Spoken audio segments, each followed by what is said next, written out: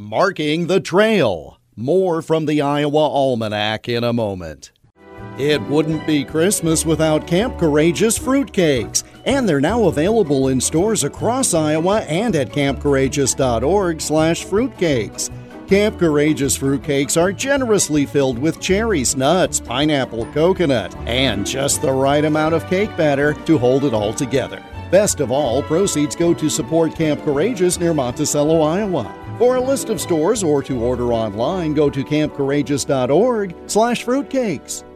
It was the great National North and South Highway, the Daniel Boone Trail. While many groups tried to connect the United States from east to west during the early 1900s, the Daniel Boone Trail Association was one of the first to connect the country with a reliable roadway from north to south, from Canada to the Gulf of Mexico. The path was to honor two of the greatest pioneers of the Mississippi Valley, Daniel Boone and his youngest son, Nathan.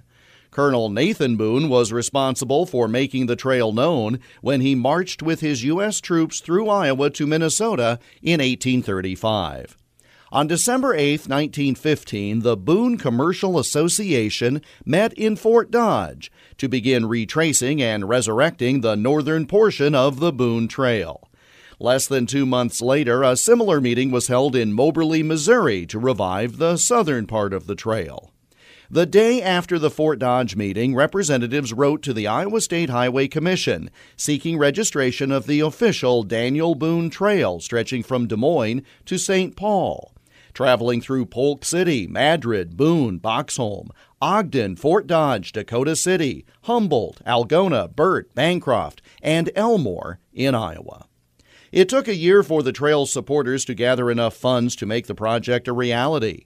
Finally, in January 1917, the route was approved by state officials and construction began.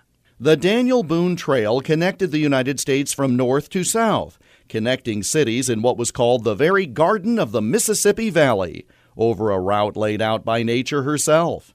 And it all started with a planning meeting in Fort Dodge on this date in 1915. And that's Iowa Almanac for December 8th. There's more online at iowaalmanac.com. Until Monday, I'm Jeff Stein.